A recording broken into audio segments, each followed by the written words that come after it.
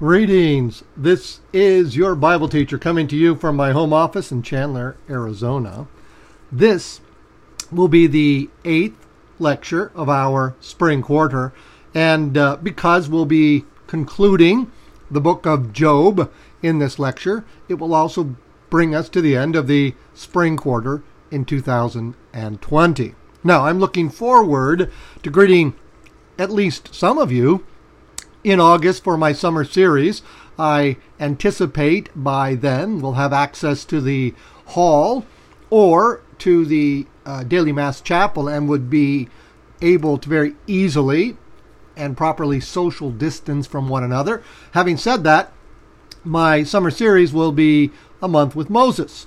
4 lectures dedicated to Moses, the man and friend of God. And then after that, of course, a couple of weeks off, and we open up again for our fall quarter. So today, in just a moment, I'll be returning to the book of Job, chapter 38, Job's encounter with the living God. But before we do that, let's pause, as we do each week, for a word of prayer.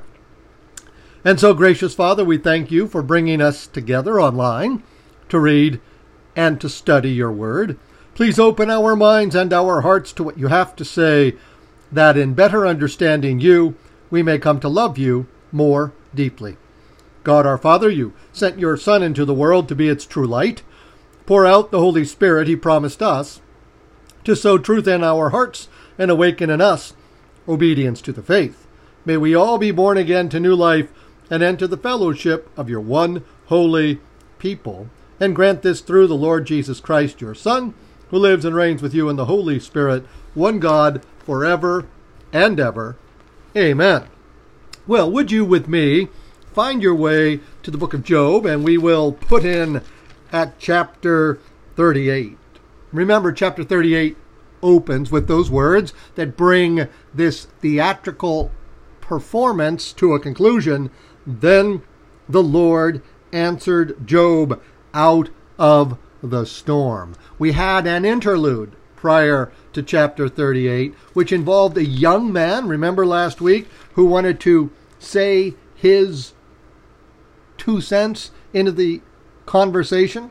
And that was the content of chapters 32, 33, 34, 35, 36, and 37. Remember, the young man's name was Elihu, and what was unique about his prolonged soliloquy was that there was no opportunity for Job to respond. Prior to the appearance of this young man, we had the 3 friends of Job, who will be remembered by God in the last chapter of the book of Job in just a moment. They will get their comeuppance, as you will see, each one representing a certain way of understanding why at times some good people have horrifically bad things happen to them. Remember, they argue from experience, their own, from the collection of others having similar experiences called tradition, and then they also argue from the perspective of religion. And there's a series of 3 engagements. Job speaks, they respond, Job speaks, they respond, etc., etc., etc. And then the additional character at some point later in time is added to the theatrical script. And that's the content of chapters 32 through 37. And by the way, this particular young man doesn't move the argument in any manner, way, shape, or form forward. And in chapter 42, when God castigates the men who have presented to Job false understandings of why sometimes bad things happen to good people, he only mentions the first 3 that have those 3 opportunities to engage Job. Never mentions Elihu, right? Because obviously it's a later addition to the script. And remember, I say script because Job appears as a man in the opening chapter of the book of Job without a genealogy. I never really understood the significance of that until having a discussion once with Rabbi Michael, who is much more progressive in his sort of understanding of authorship of the Hebrew Bible, but maintains very consistently that Job is, of course, a fictional character, because the historical characters that we meet so often in the Hebrew Bible are introduced to us as so-and-so, who's the son of so-and-so, who's the son of so-and-so, who is the son of so-and-so. I think about the 5th chapter, the walk through the graveyard of the book of Genesis. It's a genealogy, father to son to grandson, etc. And Job appears as a literary character without genealogy. I find that argument quite compelling, and that's why I've taught it as I have these last few weeks, as a theatrical presentation. And on a stage, you're able to address issues in a way that is not possible in regular conversation. And so that's the purpose of sort of this particular play. Now, we come back to Job chapter 38, and God is going to speak. Job will get his proverbial day in court. I'll remind you that in Job chapter 19, in verses 25, 26, and 27, this is what Job had always been pining for. In Job 19, verse 25, "As for me, I know that my vindicator, my redeemer, my advocate, my attorney, if you will, lives, and that he will at last stand forth upon the dust. This will happen when my skin has been stripped off, and from my flesh I will see God. I will see for myself with my own eyes, not another's. I will behold him. My inmost being is consumed with that longing. I know that my Redeemer lives." By the way, as an aside, Job chapter 19, verse 25, becomes for the early Christian community a predictive passage about the appearance of the Messiah. Think about it outside of the context of this particular theatrical performance. "As for me, I know that my Redeemer lives, and that he will at last stand forth upon the dust." He'll stand on the earth. He will appear.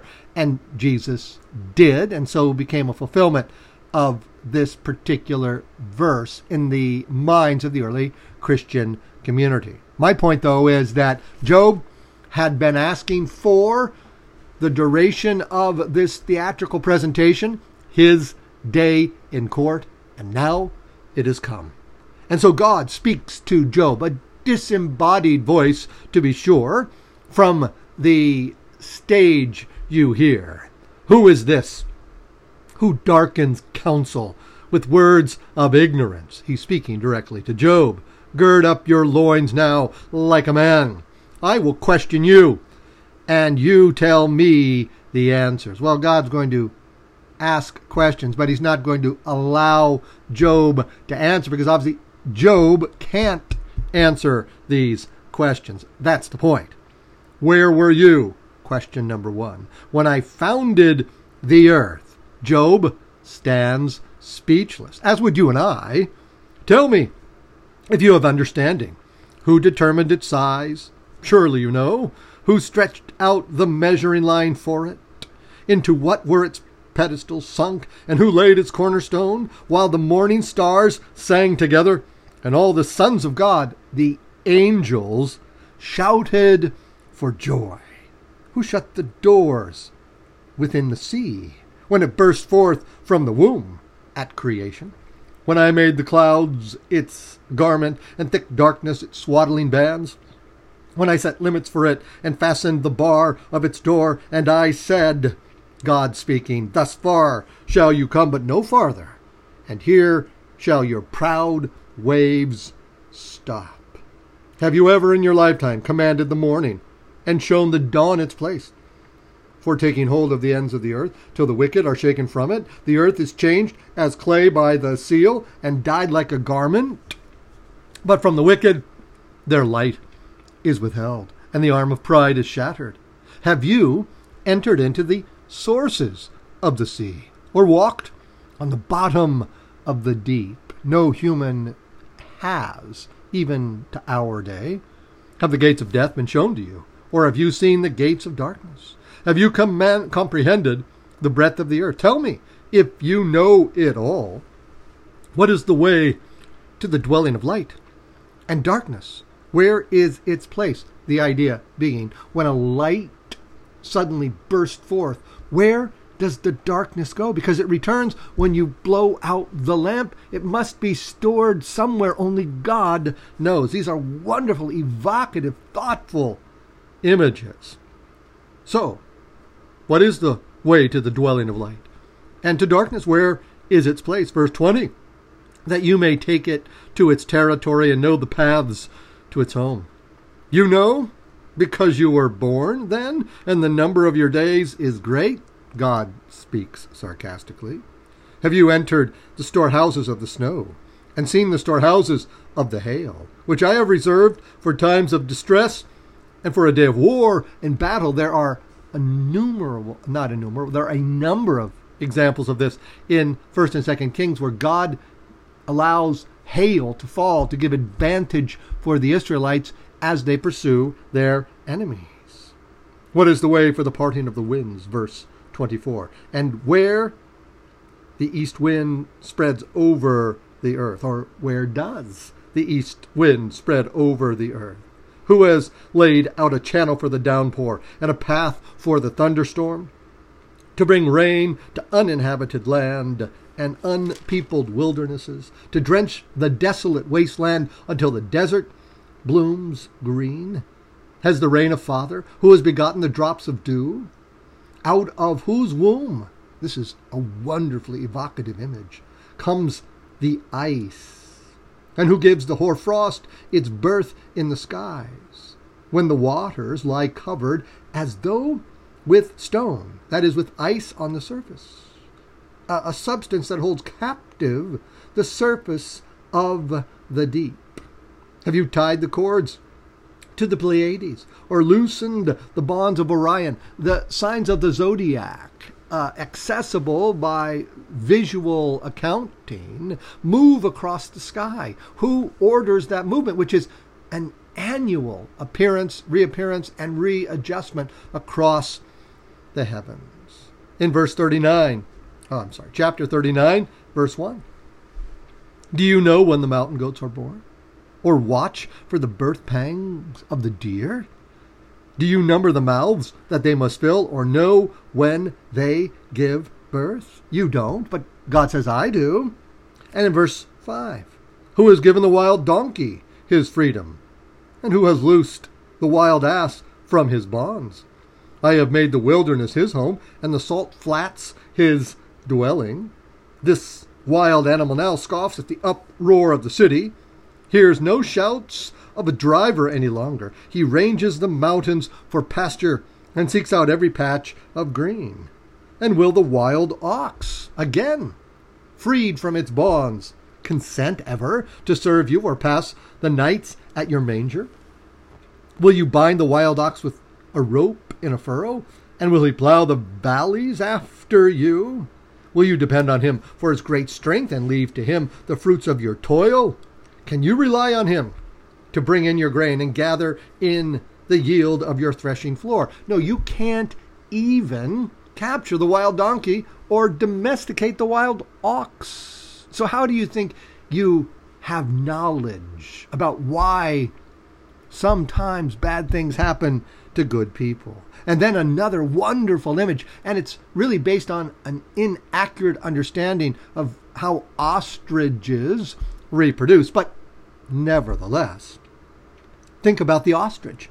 In verse 13, the wings of the ostrich flap away, but her plumage is lacking in feathers because she can't fly. The plumage is beautiful. There's no argument there, but not sufficient to allow that bird to gain flight. And so it's almost an object of ridicule. It wasn't completed in creation. And she abandons her eggs on the ground. She doesn't bury them. The ancients didn't understand that those eggs are so thick, nothing could ever break the shell, and lets them warm in the sun. And by doing so, though, she forgets that a foot may crush them, that the wild beasts may trample upon them. And then she cruelly disowns her young, and her labor is useless. She has no fear, because once her young are born, they are immediately ambulatory, right? And they run all about. And so, unlike a mother hen that protects her chicks, the ostrich is a different kind of a parent in the animal kingdom. Now, despite all of this oddness about this bird that doesn't have feathers sufficient for it to be able to fly, and its lack of maternal instinct, yet when she spreads her wings high in verse 18, she laughs at a horse and a rider. She can, the mother ostrich, outrun a horse that has a rider. And that's a mystery. How is that possible? So again, since he's mentioned the horse, he then references the horse that is used as an implement of military engagement. Do you give the horse his strength and clothe his neck with a mane? Do you make him quiver like a locust, while his thunderous snorting spreads terror?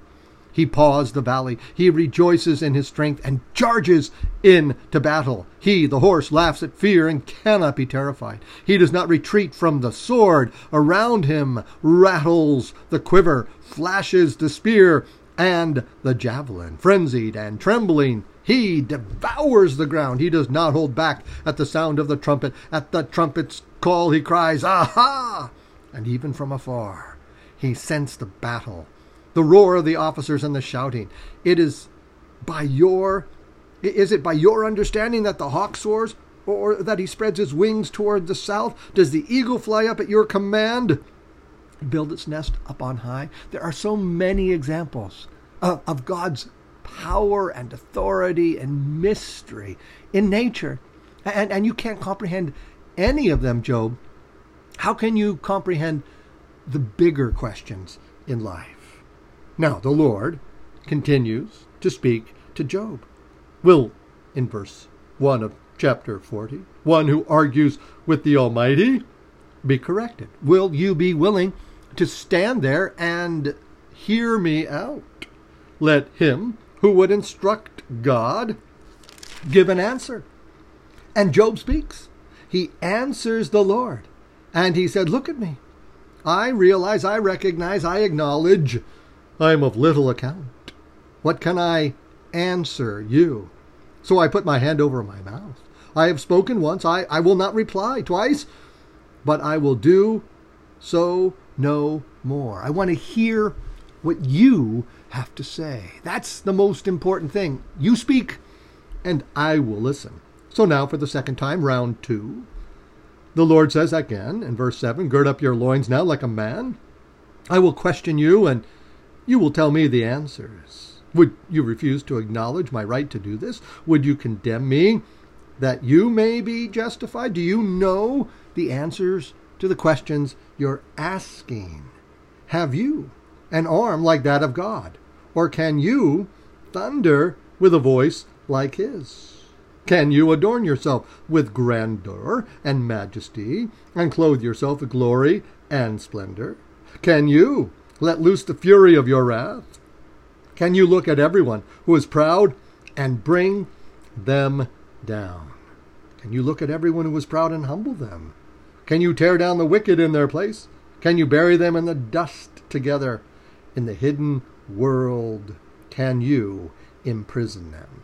If so, if you can, if you're capable, I'm reading between the lines, but that's necessary here, then will I also praise you, for your own right hand, if you can do any of those things, can save you. But if you can't do any of those things, and Job can't, then you can't save yourself. You have to trust in me. You have to rely on me. And 2 more wonderful images are presented. Now, one is going to be imaged through an animal that was at one time quite populous in the Jordan River in the Abrahamic period.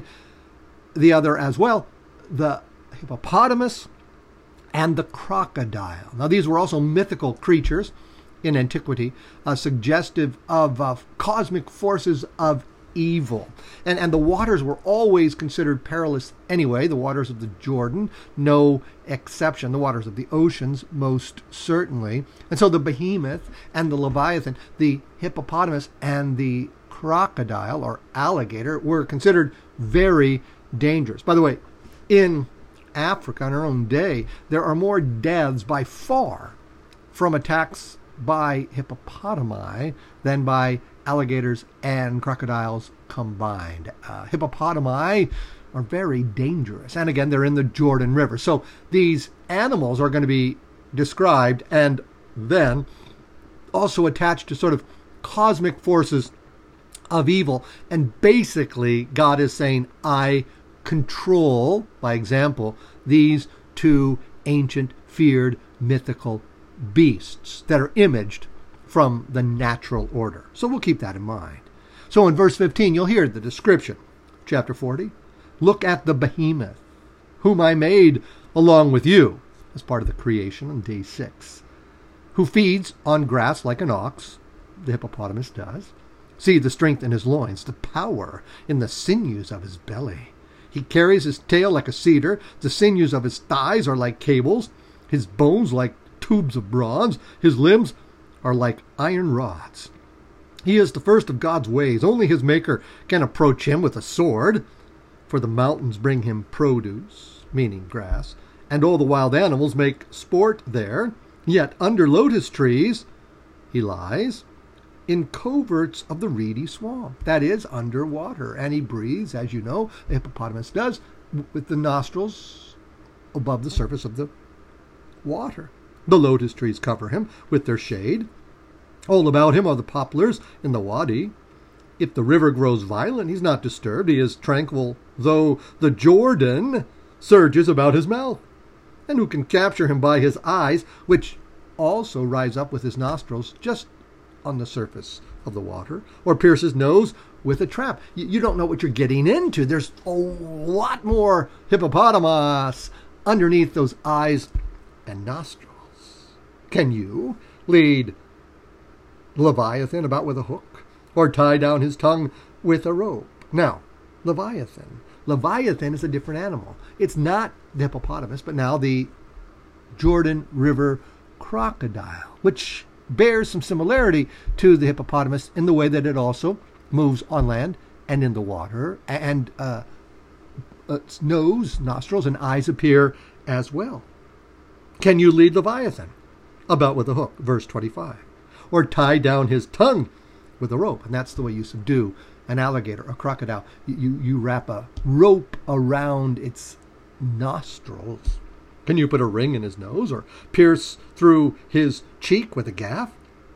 Will he then plead with you time after time, or address you with tender words? Will he make a covenant with you that you may have him as a slave forever? Can you play with him as with a bird? Can you tie him up for your little girls to sport with? Will traders bargain for him? Will the merchants divide him up? Can you fill his hide with barbs, or his head with fish spears? Once you lay but a hand upon him, no need to recall any other conflict, because once you touch an animal like that, all bets are off. And these were terrifying images of these animals that would drown you in the waters of the Jordan River if given opportunity to do so. Whoever might vainly hope to do so, chapter 41, need only see him to be overthrown or to change his mind. No one is fierce enough to rouse him. Who then dares stand before me? You can't imagine trying to capture a crocodile. How can you imagine that you can stand before me? I created this beast. In verse 5, who can strip off his outer garment, alligator skin, or penetrate his double armor? Who can force open the doors of his face, close to his terrible teeth? Rows of scales are on his back, tightly sealed together. They are fitted so close to each other that no air can come between them, so joined to one another that they hold fast and cannot be parted.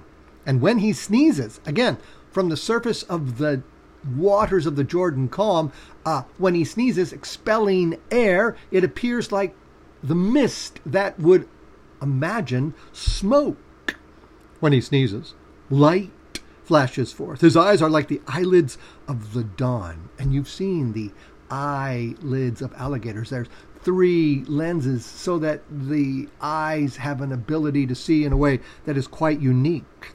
And out of his mouth go forth torches. Sparks of fire leap forth from his nostrils. When he sneezes comes smoke as from a seething pot or a bowl, like steam, because of the force of the breath exhaled. And so the idea was perhaps this is a fire-breathing sea or river monster. It's just an image evoked from the way that air is exhaled with such force.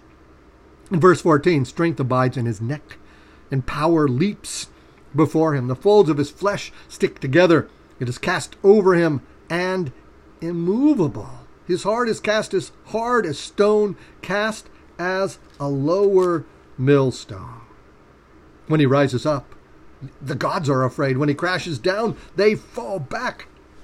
Should a sword reach him, it will not avail, nor will spear, dart, or javelin bounces off. He regards iron as chaff and bronze as rotten wood. No arrow will put him to flight. Sling stones used against him like straw.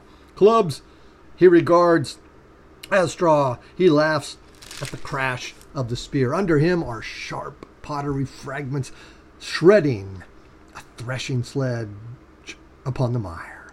And when he takes you down to the depths, he spins you around so you become disoriented. And he makes the depths boil like a pot. He makes the sea like a perfume bottle. Behind him he leaves a shining path.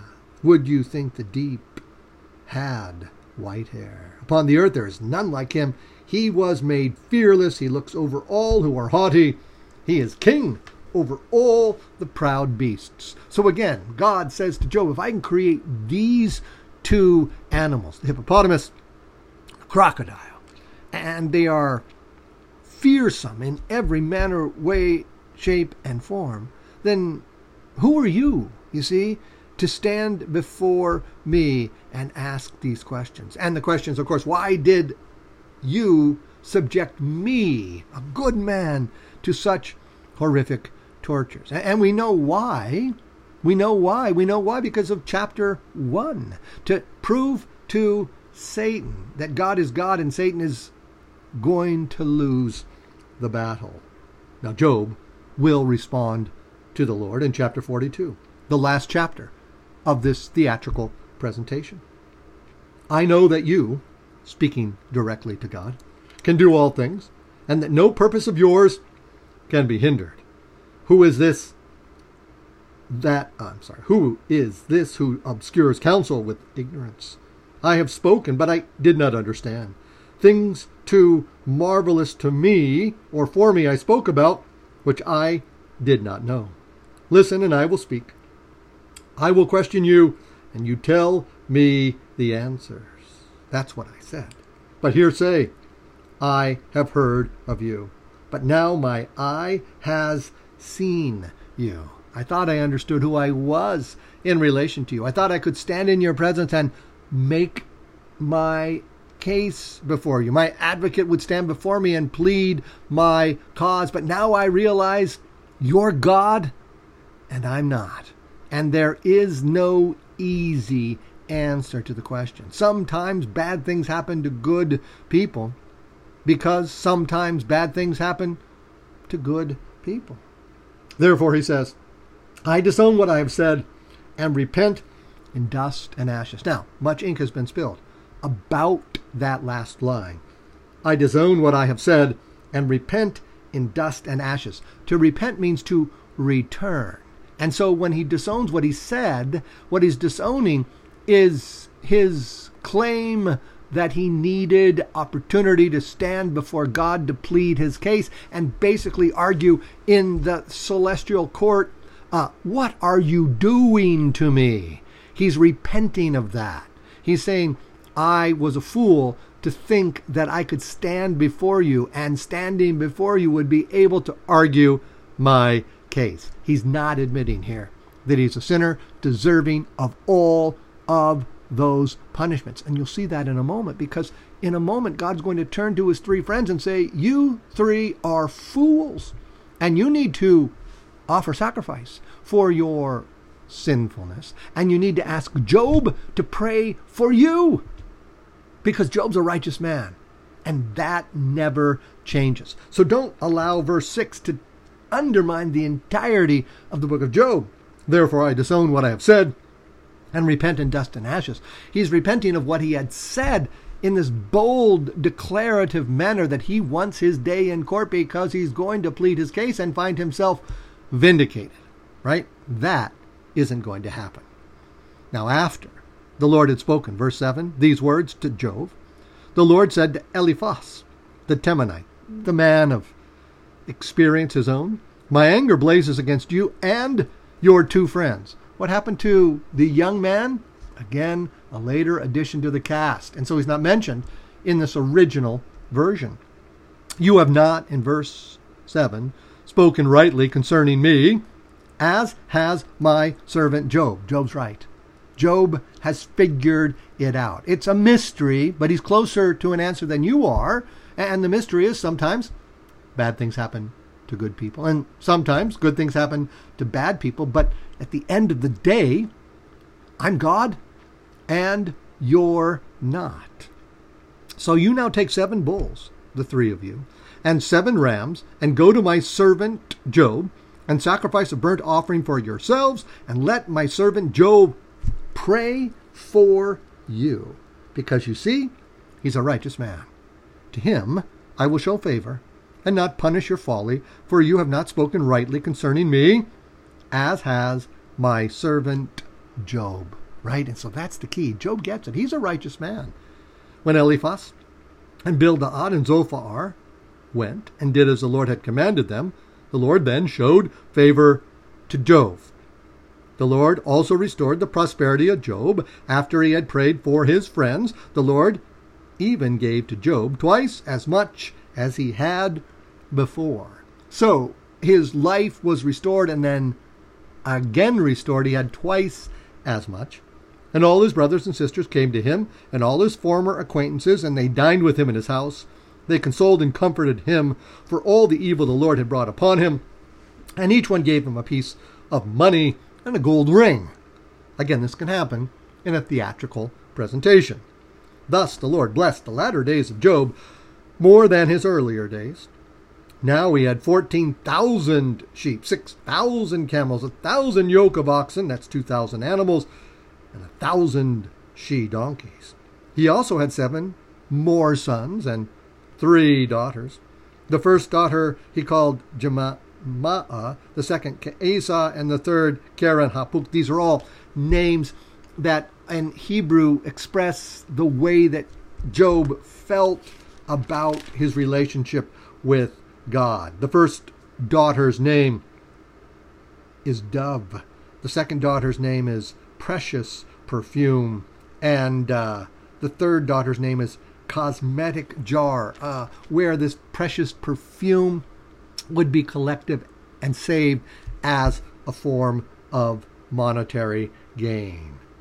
So, in all the land, in verse 15, no other women were as beautiful as the daughters of Job. And their father gave them an inheritance among their brothers, which was unique at the time. This was well before the daughters of Zelophehad, right at the end of the book of Numbers, petitioned Moses so that they could receive their father's inheritance upon his death if they agreed to marry within their tribal clan. This will take place as we enter the land at a later date, but we are in the time of Abraham, 500 years before the appearance of Moses.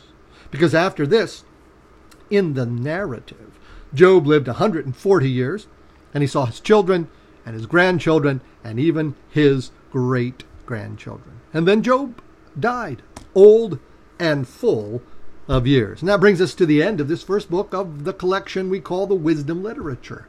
And it is wisdom literature, and has been engaging and sometimes tedious to make our way through, but we've accomplished that fact. And that brings this 8th lecture of the the spring quarter to a conclusion. So you won't see the lectures next week, but you will be able, obviously, to continue to access The Gospel Comes to Life reflection on a weekly basis. I hope you do. I really enjoy putting those together, and they'll be on the same website that you find this podcast on today. So until I see you in August or in September, or wherever I see you, I never tire of reminding you what a great student you are. Don't forget that. I want to thank you for taking the time to listen to these lectures, and pray that God will bless you with health, strength, courage, and faith. In Jesus' name we pray. Good day and God bless.